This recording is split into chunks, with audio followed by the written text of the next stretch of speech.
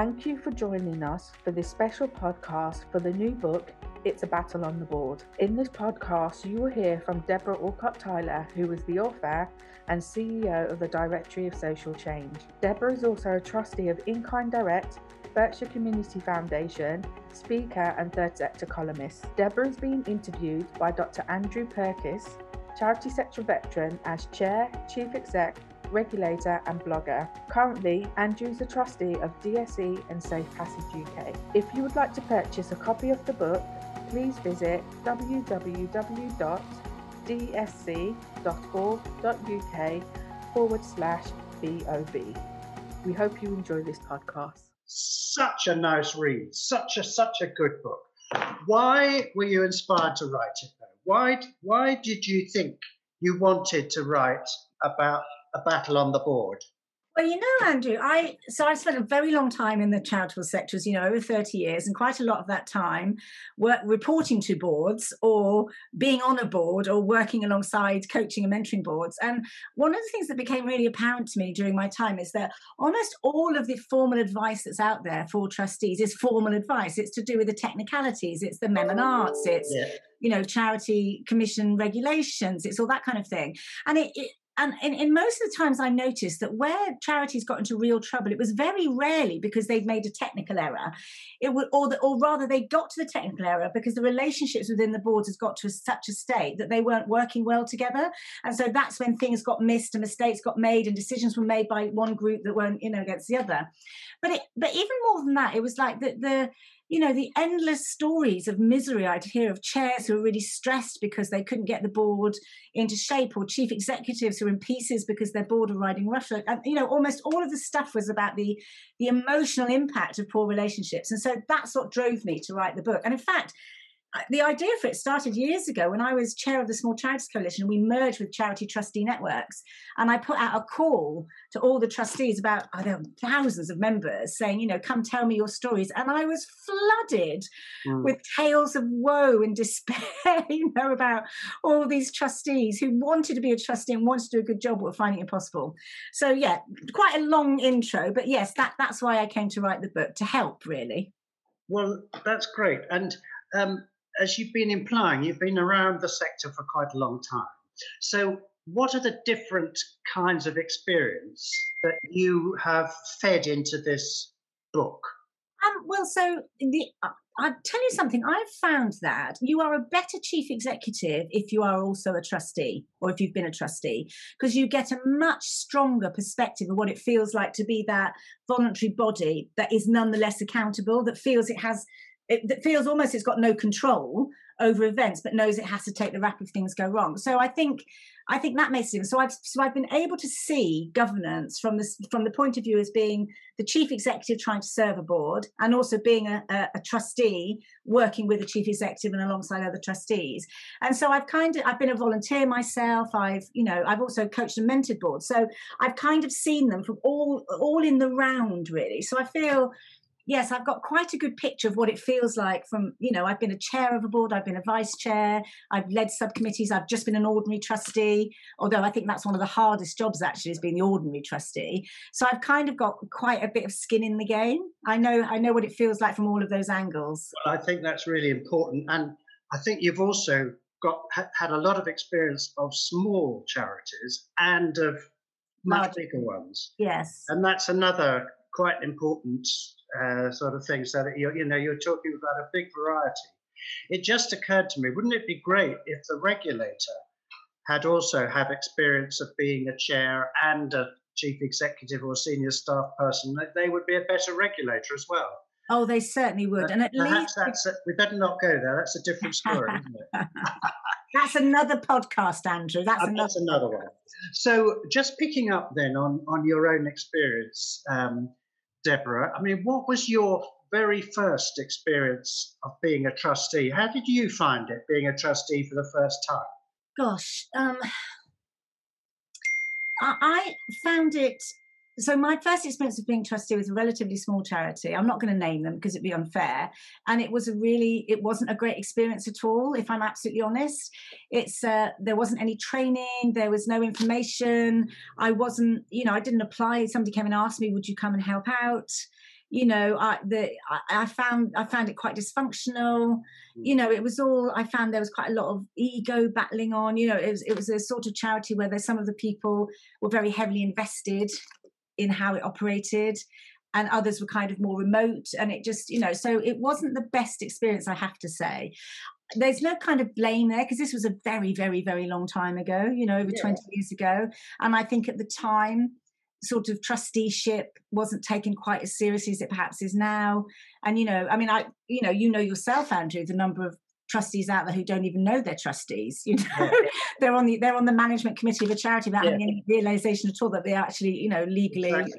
Yeah, exactly. It's sort of Buggins' turn on the committee. Yeah, but it wasn't really anybody's fault. And also I found, you know, one of the, again, sort of slightly negative experiences I found, not just there, but I have been subsequent ones, is that the obsession with the money. It's like, of course the money matters, but most of our board meetings were taken up grilling the executive over the finances. And we you know, we never seemed to talk about the beneficiaries or what the charity was there for, the importance of the, you know, the work that we were doing. So I found that kind of grinding down. But having said that, you know, the charity itself did work that I really valued and mattered to me. So I didn't walk away, you know, but I'm just being brutally honest. And I think that happens to a lot of trustees. I think, you know, if the board isn't particularly well run, they come on and they learn bad habits, and then when they move on to other charitable boards, they take those bad habits with them. You know, so there's kind of a cycle of it, really. And again, let's hope that this will help people who are in that same situation as you, sort of think it through and learn the right lessons rather than the bad habits. That would be really great. Yeah. So, I mean, what was you'd call it the battle on the board? I'm going to ask you first to talk about, you know, the worst battle you've ever experienced on a board, and then I'm going to ask, to offset that, what was the experience that you treasure most about being on the board? So let's have the bad one first. What was the biggest battle? Well, so the biggest battle on the board that I've experienced or witnessed, or, you know, without, you know, condemning the guilty and stuff like that, was where the board itself couldn't agree on the strategic direction of the charity at all. And there were literally two factions. One faction who thought the charity should be sort of like more of a campaigning think tank, and the other faction who thought it should be a service delivery charity, and they couldn't agree. But because they couldn't agree, the chief executive got caught up in that crossfire. So the chief executive was made the scapegoat effectively, because the board couldn't come to a decision, and it ended up with the chief executive almost losing their job because the board couldn't come to agreement. And in fact, the end result of that was the entire board had to stand down, because it literally got that bad. The battle got that bad between them on the board, and also between them and the chief executive, that, as I say, they had to stand down. And then what happened was that a whole new board had to be constituted, and that was a really gruesome, for everybody involved in that, was a really, really difficult time, and it affected the staff and everything. So I would say, that was probably the worst battle. And your second question was? That can be quite emotionally draining, doesn't it? And, you know, those kind of, when it gets personal like that, and you get division, you know, it can be really, really draining and difficult. Yeah, and I think the main problem there is that the chair, who was a really perfectly decent human being, but wasn't really very experienced and not skilled enough to know how to move these things forward, and didn't understand how to manage the relationships, because ultimately it wasn't really a question of the direction of the charity. It was about the fact they didn't engage in a constructive relationship that allowed them to work together to come to the right place. And because of that, they displaced it on the chief executive. So, you know, as with all of these things, it's very rarely in my experience there's bad people on the board. Very often it's just they're not skilled, you know. And as I say, the reason this is about relationships primarily on the structures and processes that help you to make the right decisions as a group of people, is because that's when it goes wrong, and that's when the charity fails. And of course, if the charity fails, the services to the people that we passionately care about fails, and that's why it's so important to get it right. And nearly always, isn't it, if something goes seriously wrong with a charity, it's nearly always because the governance has broken down in some way. Mm-hmm. And one of the things you're saying, I think, in this book, is that when governance breaks down, or when it's working really well, that is partly to do with knowing what the right processes are and all the rest of it. but it's also getting the relationships right. Yes. And Yeah. you have to be conscious of that and to work at that. It doesn't Yeah. just happen spontaneously necessarily.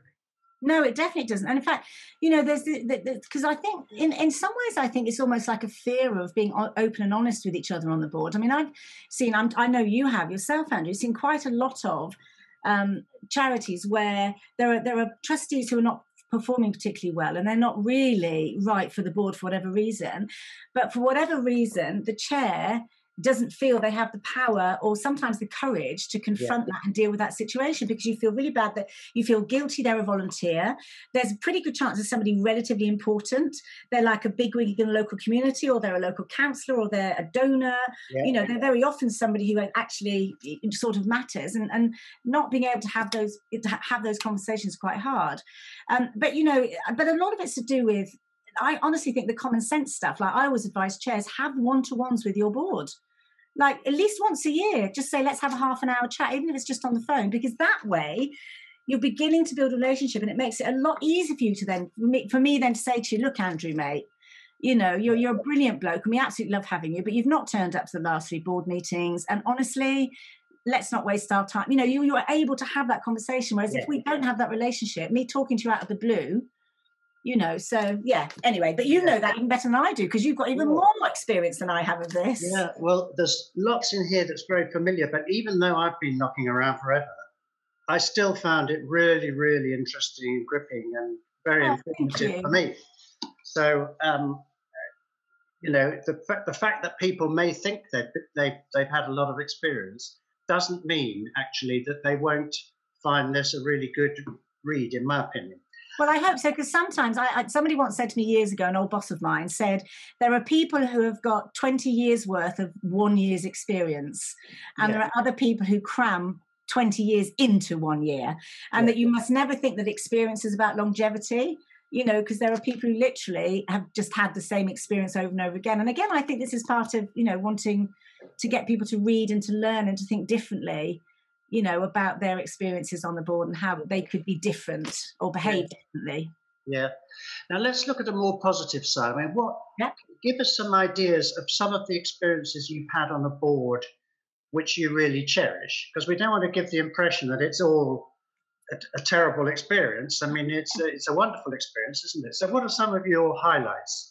Oh, it really is the most wonderful experience, actually. I mean, of course we talk about the negative stuff, because that's the stuff we need to deal with. But, like the joyful moments when, for example, you take a risk on appointing a chief executive who, you're not entirely sure about, and they thrive and grow in the role. And as a result of that, the charity's doing better. All those times, I remember that on one board where, we'd kind of got a little bit stuck into thinking far too much about processes, and we'd forgotten about beneficiaries. And we had the beneficiaries come into a board meeting and tell us as a board how incredibly important the charity was to them, and the difference it made to their lives. And then we're all like sobbing hopelessly and helplessly listening to that. And you realise that, my God, actually, all those blooming papers that I've had to wade my way through, all those questions I've had to ask about, the annual report and accounts, all of that is because at the end of it, there's a human being who is being helped because of this work that I'm doing in governance and stuff like that. So, yeah, I think if you as a trustee can stay connected to the cause and to why you're there, you can't help but find it joyful. And, and it does help you to get through the sort of tougher side or the more mundane side, which inevitably you have, because governance isn't all, some of it is quite dull. Yeah. That's really important, actually, isn't it? Because sometimes trustees can get in the habit of just turning up to, formal board meetings and so on and so forth, and can feel quite remote, actually, from the work of the charity on the ground. I mean, how do we get around that? Well, my advice is always, at least once a year, bring your beneficiaries into your board meeting, at least once a year. I mean, we do it at DSC, of course, Andrew, as you know. Last year, we brought in some of the people that we work alongside, and the work we do to hear from them. And even although our beneficiary base or our service users are sort of remote from the end user because they're the charities we serve, nonetheless, that was quite inspiring and quite interesting. So at the very least doing that, I mean, I would say probably at least every single board meeting there ought to be a thing which is about, an item on the agenda which is about, right now, let's hear from beneficiaries, or let's talk about beneficiaries. Actually, I had there was an experience. There's a particular charity where they were trying to make some big changes, and what they'd realised was they were getting into the habit of, as you say, Andrew, just turning up and getting stuck on processy stuff and things like that. And I can't remember whether it was the chair or the chief executive, but somebody introduced this notion of sort of the avatar of who it was they were serving. And let's say they were calling it Shireen. And so they described who's a typical beneficiary of the charity. And then at every decision point, they would say to themselves, or they would be asked, how is this going to help Shireen?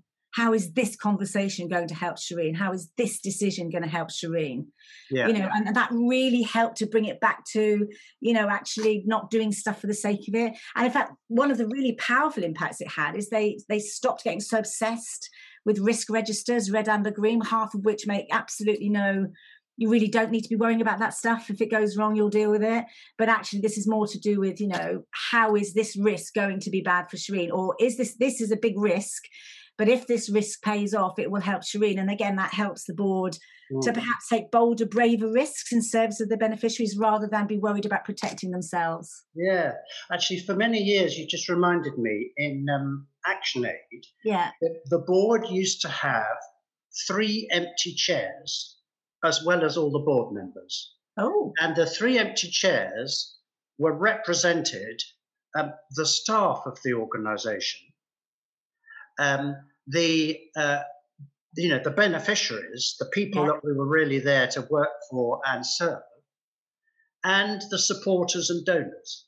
What a great idea! And so somehow those empty chairs were telling the board, we're here with you. Don't forget us. That is a genius idea. You should so write an article about it. Well, that was just one way of trying to get the trustees to remember all the time what they're really there for, and then they'll enjoy it so much more. Yes, it's true. Now look, Deborah, there's a lot of books around about how to help trustees, how to be a trustee, the duty of trustees, and so forth. Can you put your finger on what you hope is distinctive about this one? Gosh, that's a really hard question to answer, actually, Andrew. I think, for me, I'm trying to share stories and my stories in a very real human way. Yeah. To sort of make the point that, we're going to get it wrong. We are going to make mistakes, that there is no perfect, way of being. There's just about being adaptable. And so I've tried to make sure that I tell the funny stories, I tell the shocking stories, that I make the point that this is, I'm talking to you about what it's like to be a trustee. It's almost like if I can't be in the room with you, I'm trying to be in the room with you in the book, so that, you sort of hear the realities of it. And also not to gloss over, because so many of the books that are very good, but they kind of gloss over the realities, of what it's like when you're trying to work with other human beings. So I think I try to keep it real. Gosh, that's such a phrase, isn't it? But, and I think that's what perhaps makes it a little bit more distinctive from some of the others, that it is very conversational, and it is, and it's very understanding. It's not, you must do this, this, and this. It's, look, try this. If that doesn't work, try something else. If that doesn't work, give up. Yeah, I agree, and it really does come across like that. It's not so much the assumption that there's a body of expertise and you're kindly sharing it with us. It's much more, you've been through all these different experiences and things, and you are having a really instructive but basically warm and personal conversation with the reader, to help the reader really think through all these things and benefit from the experience of others. It's not that many manuals that give space, as you do, to sort of top tips from a range of different people, not just yourself, but a range of different people. And that's a really interesting feature, I think. You are very good, Deborah, at finding different ways to communicate.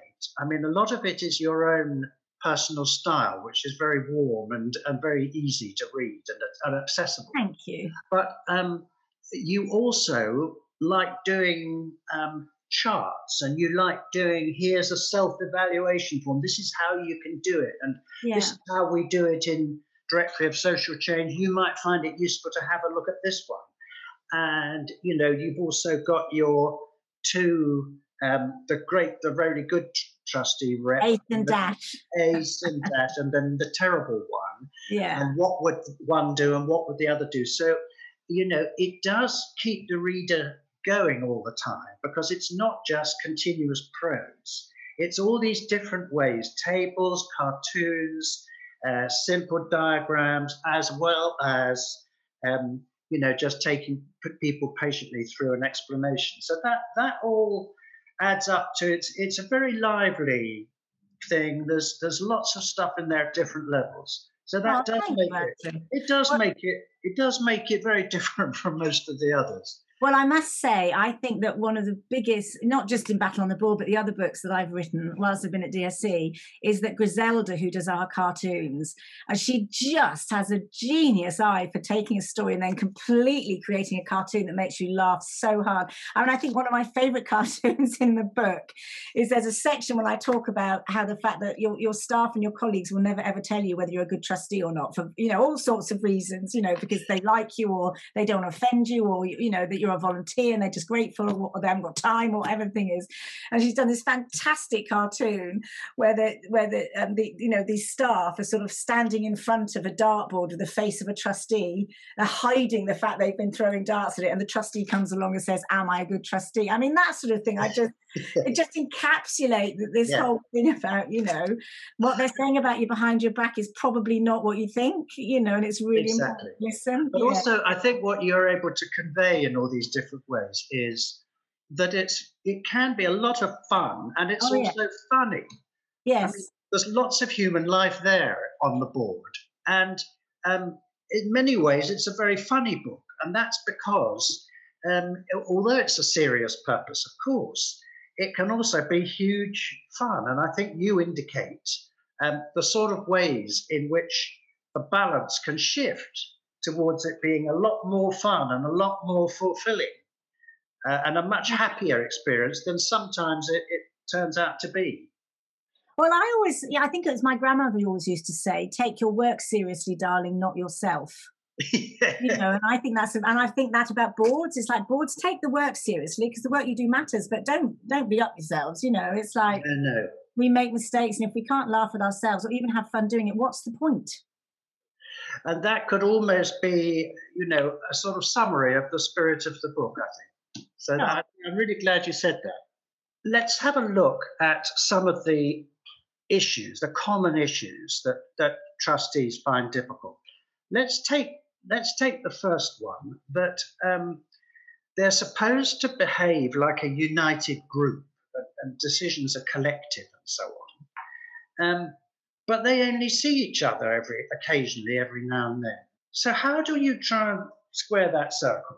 Yeah, it's such a good question, you know, because you hear so often trustees are exhorted to behave like a team, and, you know, and the thing is, you can't behave like a team. It's just a nonsense thing to say when you're meeting, if you're lucky, 4 to 6 times a year for a couple of hours, you know, so that's just not realistic. But that's not to say that there aren't things that we can do in order to make the experience more collegiate and more collaborative. And I think that it's incredibly important to get to know each other. And I think that what we need to do, the best way that boards operate is they try and find ways to create space for trustees to know each other. So, for example, you know, I would say to trustees, always turn up to your board meeting early. You know, there's nothing, you know, to be honest, if you're the person who turns up just at the crack of the meeting saying like, "Oh, I'm just so busy today," it just makes you look like a bit of a, you know, yeah, exactly. Like, it's not particularly impressive. Whereas if you make the effort to be there early and you chat to people, you build up much stronger relationships. Again, at the end of board meetings, trying to create some space for, you know, private time, but also really communication between board meetings. I mean, it amazes me how many charities still think that the engagement between trustees and between the executive and the board is just sending out the board papers once a month. Yeah, I quite agree. Yeah, and that's just crazy. There's no need for it to be like that. Even just the old sort of email to each other. And also this thing, again, another thing that I find quite difficult actually, and I think is really super bad practice, is when trustees say, "Please don't CC everybody in." And I'm like, but that's how you learn what everybody else is thinking. So Yes. you should CC everybody in it. You know, it's up to me if I choose to open it or read it, but don't keep me out of the conversation by not copying me in. I just, you know, it's like this whole thing about, are you honestly saying I'm so important? You have to manage your emails to me. And I don't like that attitude. I think if we're going to be a trustee, then we need to be recipient of information, and we have to manage whether that information is relevant to us if we want to engage in the conversation. But quite apart from anything else, you then get to see a lot of the character of the rest of the board when you see what their views are about stuff in between the meetings and things like that. So definitely things like that. But I think it is about being realistic. And actually, Andrew, to be honest, and I think you'd approve of this entirely, one of the other things I always recommend is make use of formal systems, because the problem is if you're not fully engaged with your fellow board members, there will be some who are. And then you end up in this dangerous situation where you have little cliques. Not anybody's, it's not deliberate, nobody's deliberately excluding anybody, but there will be those people who spend time talking to each other, and they can end up being the driving force behind the charity, behind the decision making, because you haven't engaged in it. And so that's why I think it's super important to make sure that, you know, we all include each other in the conversations, because if that little clique makes a decision that goes wrong for the charity, the fact that you weren't involved in it bears no mind. You know, you are still accountable regardless. Absolutely. Sometimes, you know, some of the more modern technology, like having a WhatsApp group, can be right, not for all boards, but for some. Again, I remember, you know, if for example you're on an international charity, it becomes much more challenging to keep in touch at any time other than a board meeting. But if you've got a little WhatsApp group, you can keep that sort of feeling of contact and empathy, sympathy with your fellow board members, sometimes in that way. Not for everybody, but it's worth considering. And actually, in some ways as well, this crisis, and because we've all been forced to work from home and use Zoom, has actually opened up, I think, certainly in the boards I'm currently sitting on, I feel a lot closer and more engaged with my fellow trustees, because we're actually seeing each other more often and more physically via the Zoom thing. So it definitely feels more engaging. So I think that, yes, that sort of thing. Yeah, that's really good. And it's all part of your theme of investing in relationships. Yes. And being conscious about that, not just treating it as a sort of matter of formal process. Yeah, and it's also this business of like thinking we all know who each others are. I mean, the honest truth is, if you only go to a board meeting 4 times a year, there's a very good chance you turn up and you cannot for the life of you remember the name of that other trustee. Do you know what I mean? I do. But I'm a big fan of name cards and list the names of the attendees, and also because what we do, as you know, Andrew, at DSC on our a board agenda, we list all the names of our trustees and also what their jobs are. So that anybody new coming into it, or any new trustee, or even trustees who've forgotten, I've forgotten, Andrew, that you are the, you know, king of the world, or whatever it is. You know, I think all that stuff helps you to put people into context. I agree. Now let's turn to another one, Deborah, which is the old issue about how do the trustees play their full role without interfering in the proper role of the staff and executive. I mean, I should add that your book is very much geared at a full range of different charities, including small ones that don't have staff. But obviously there is a lot in there in particular for the ones that do have staff. And it's difficult sometimes, isn't it, for trustees that only meet occasionally to feel that they can genuinely have some sort of meaningful oversight when you get these muscular staff that are working all the time and know far much more about the whole thing. So what are some of your reflections about that? Well, again, I think it's a lot to do with like a lack of communication, people not being really clear what the decision is, whose its decision is, and the rest of it. And I think there's a lot of these things can be solved through process stuff. So, for example, you know, when you construct the agenda, making it really clear that this item is just for information. So you're just sharing with the board, and then the board itself knows when that item comes. You're not asking them to interfere. You just want them to listen.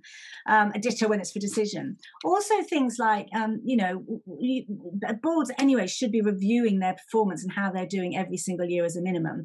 And at those yearly like sort of self-reflection sessions, thinking about, are we clear about the line between governance and executive? So do we know? Because there's also no hard and fast line. There are times when inevitably the board is going to need to be more heavily involved for whatever reason. And then other times when they can step back. I mean, again, we found this here at DSC this year during the crisis, is that our board have been much more heavily involved in some of the detail of how we operate, necessarily so, because we're in a crisis time and you need to be slightly more on top of the detail. Whereas in previous years, you would have been much further back. And so I think that there's a fluidity to it, but the fluidity needs to be agreed.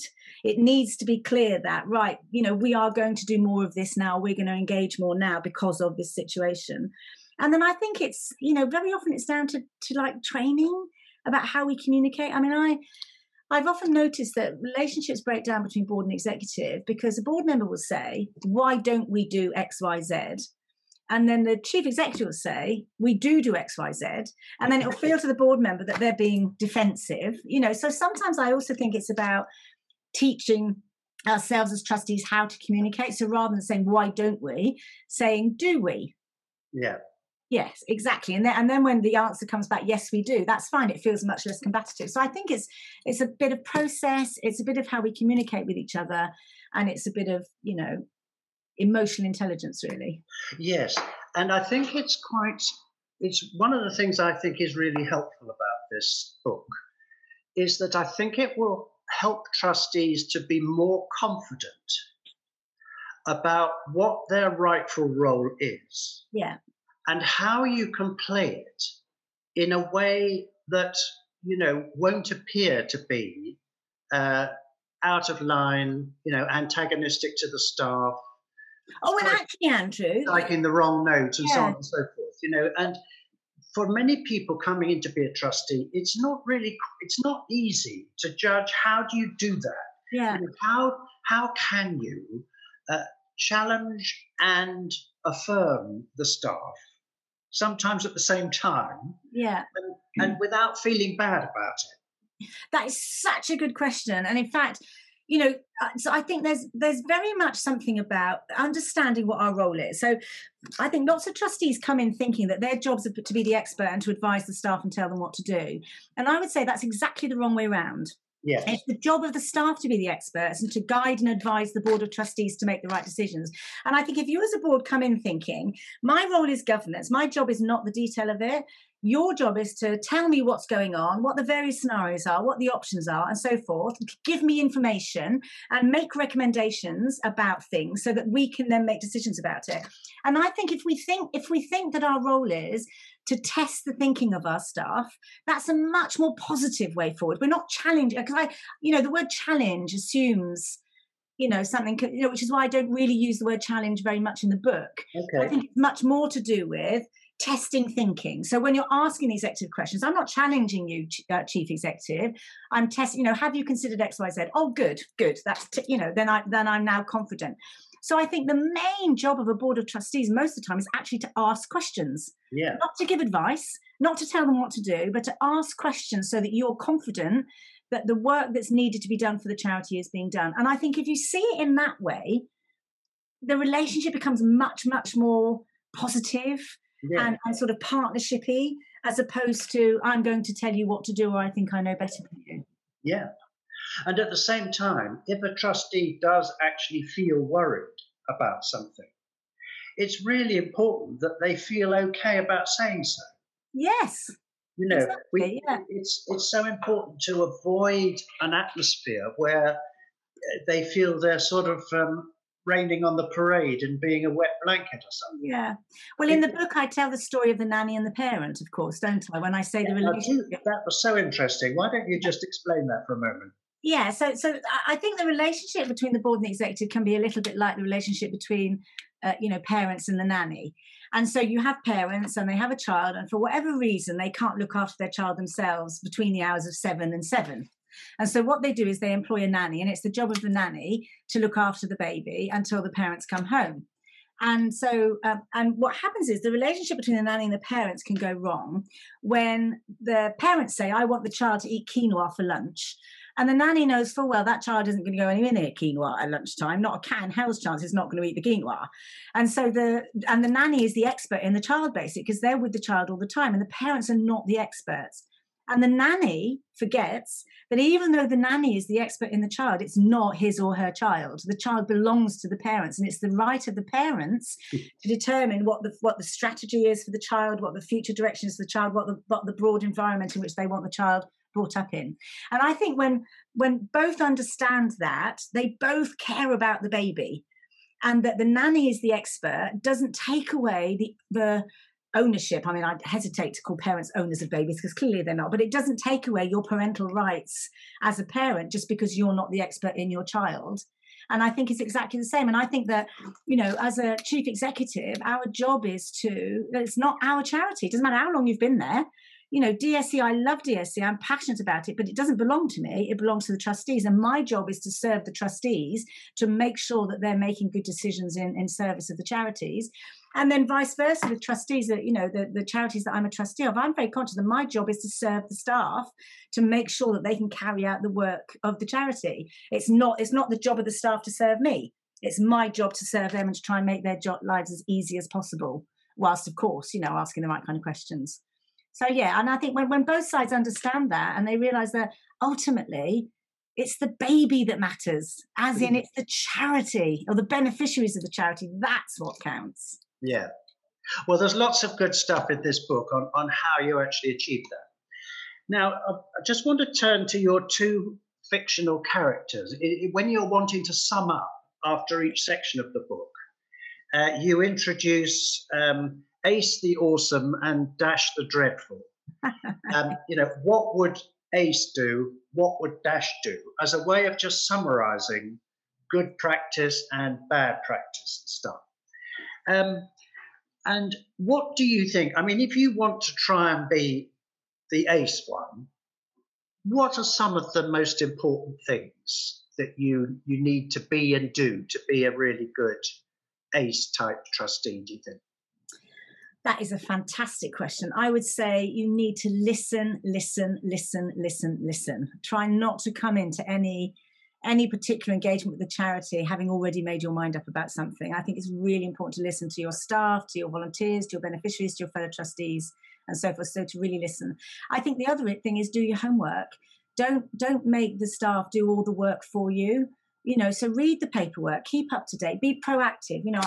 There are a lot of trustees, I'm afraid, still existing in our sector who expect that it's all of the job of the staff to be telling them things all the time and actually never themselves go and check out stuff or find out things. And then I think the third thing is to be present.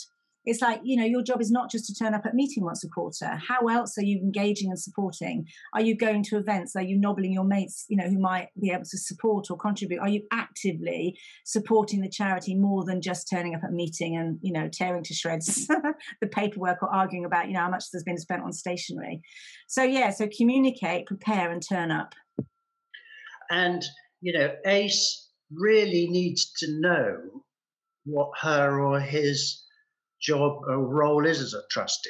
Yes. As you were saying before, not come in thinking the job is to bark out orders, on the basis of their own personal experience or something. Yeah.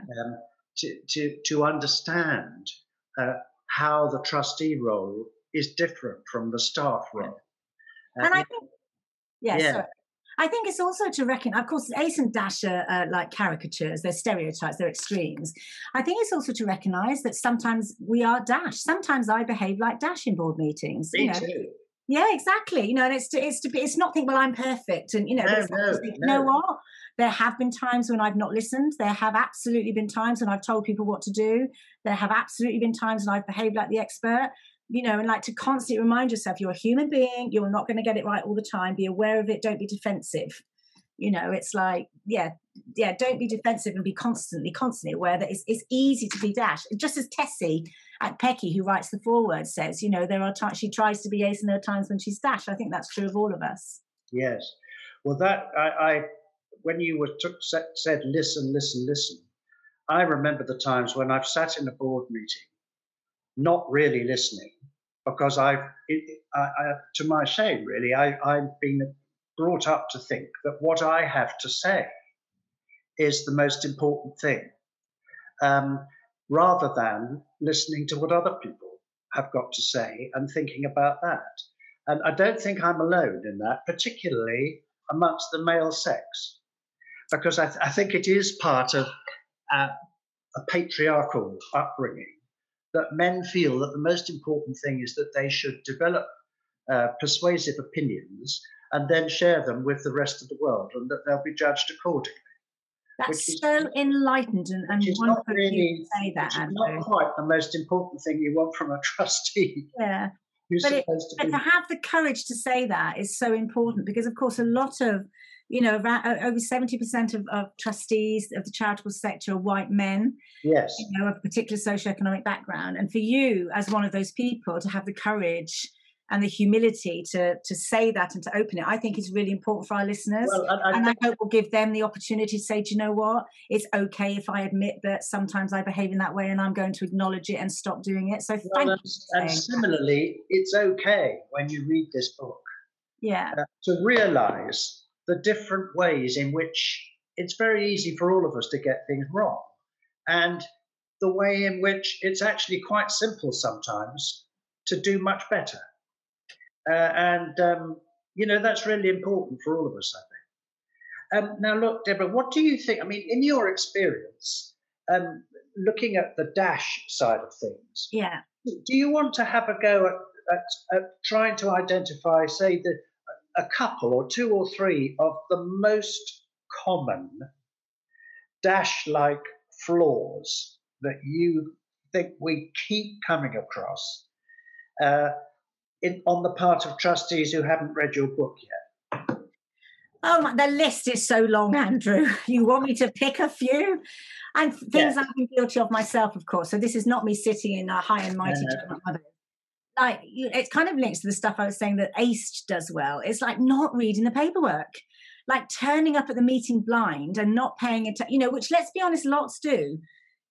Turning up and like winging it through the meeting, I think, is a really bad, because then you're going to make bad decisions and you're going to annoy people and it's not going to be as effective. So I definitely think that. I think thinking that you know better than the people who are running the charity is a real problem. It's one of the things I'm worse for, actually, is I can't just say, well, at DSE we do this, and at blah, blah, blah, we do that. And actually that can be really kind of irritating for other trustees, which is like, well, this isn't DSE, this is our charity, so let's talk about what's here. So I think thinking that your experience is superior and better, I'm awful for that, I'm really hands up there. So I think that can be a real problem. I think not being open to challenge, not being open to seeing that your perspective might not be, well, it's certainly not the only perspective, and it may well not be the right perspective in terms of leading the charity forward. I think that can be a real problem, and particularly where you come in and you think you're the expert because you happen to be a charity lawyer, or the expert because you're an accountant, or the expert because your child has that particular condition. If you come in with that attitude into that trustee environment, it's not going to be good for the charity, and it's not going to be good for you, and it's definitely not going to be good for the beneficiaries. So as in the book, of course, at the end of every chapter, in each bit of it, I talk about the things that Dash can do. But in summary, I would say those are probably the ones I encounter the most commonly. I've just got one more common one, which again is mentioned in the book. Yeah. If a trustee can't attend a meeting, which is often absolutely understandable occasionally, of course, it's actually quite rare to find trustees that will take the time to give their comments by email or have a chat with the chief executive or whoever. It's as if the fact that they can't come to the meeting means that they don't need to bother to communicate their opinion about things, which is quite wrong. If you've read the papers and you've got some reactions, it's as is said in the book, give them in some other way. Don't just feel you can opt out. I mean, that's quite a very common one. It is a really common one. You're absolutely right. And it's so frustrating. I mean, one of the most frustrating things, speaking with my chief exec hat on, is when you send an email to trustees and it just disappears into the ether and you're like, did you even get it? Yeah. Did you read it? How do I know? And I think it's really discourteous not to respond to emails, even if all you're saying is thank you noted. You know, you don't even have to go into great long sort of thing, but I think that you should always absolutely acknowledge that you got it and you read it. Or if you haven't got time to read it, say, I'm really sorry, Debs, I haven't got time to get to this right now, but I'll try and get to it next week or whatever, you know. So, I mean, I have to say our trustees at DSC are pretty good at responding, but trustees generally aren't. No. I sit with some of my, you know, fellow trustees and on boards that I sit on. So, yeah.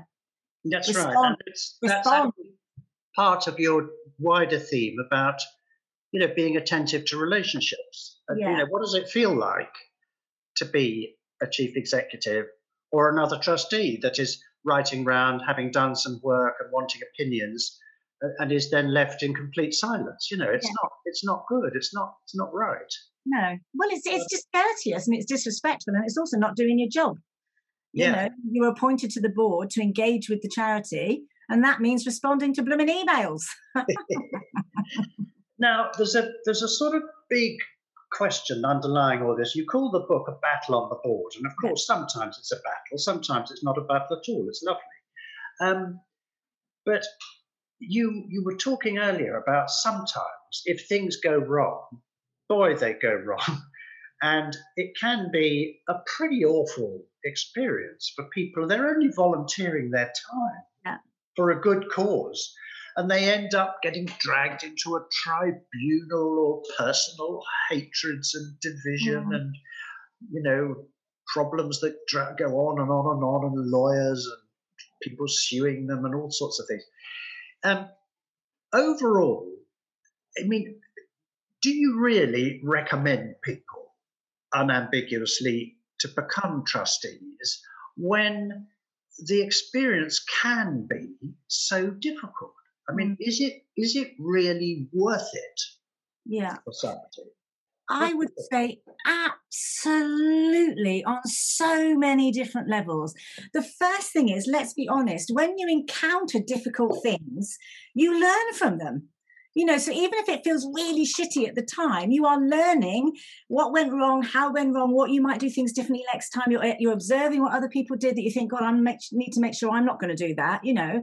So the very first thing is though, if you take the right attitude to when those things break down and is awful, and realize, you know, I'm learning skills here, or at the very least, I'm learning what not to do.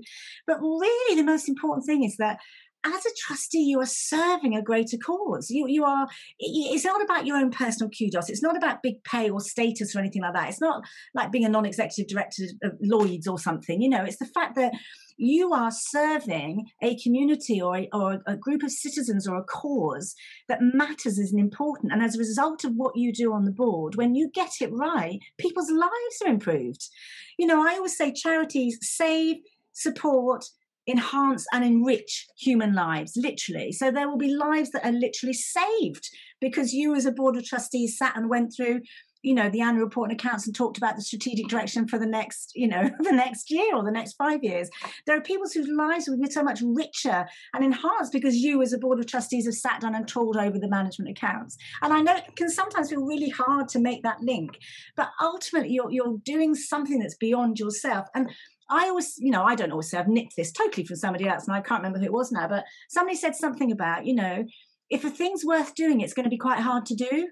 Easy stuff, generally speaking, isn't going to be, you know, and of course, running a charity or being a governor or in governance in a charity is going to be hard because the work of the charity is hard, because we're dealing with some really big entrenched issues, or we're, you know, or there's a canal that we've got to try and get cleaned up, or there's a bunch of kids who need our support, or, you know, there's camels dying somewhere. You know, there's some really difficult problem to solve. And if it was easy to solve it, they would have been solved. So I think that the difficulty in being a trustee is part of the richness of the experience and part of the value of the work. So I'd say don't be afraid of how difficult it can be. You know, A, you're going to learn from it, and B, that's part of changing the world. Changing the world is not easy. That's right. And, you know, it really is possible to minimize the chances of those bad experiences. Yes. I mean, just doing simple things right with the help of books like this really can make a big, big difference. You know, so many times people blunder into terrible situations quite unnecessarily because they haven't got the basics right of how to do things. So this is so important for people to help avoid that. There's one wonderful quotation from Bernard Shaw, which you say is one of your absolute favourites, which to me really sums up, the spirit of why it's worthwhile being a trustee. Do you want to read that out, Deborah? It's on page 9. I will do, with pleasure, and it is one of my absolute all-time favourite quotes, and I don't apologise for using it over and over again because it's, But also, it does sort of, if you don't mind my saying it, it sums you up a bit as well. Oh, okay. That's probably why you like it. Probably. Okay, let's hear it. Okay, so here goes. This is the true joy in life. This is the true joy in life. The being used for a purpose considered by yourself to be a mighty one, considered by yourself to be a mighty one. The being thoroughly worn out before you're thrown on the scrap heap.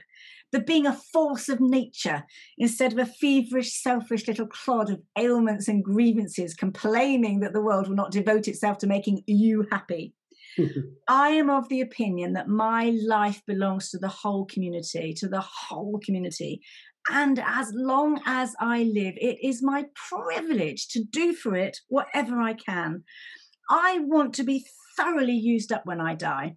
In fact, I want to arrive at the gates of heaven with a bottle of champagne in one hand and a packet of fags in the other saying, let me in, I can do no more.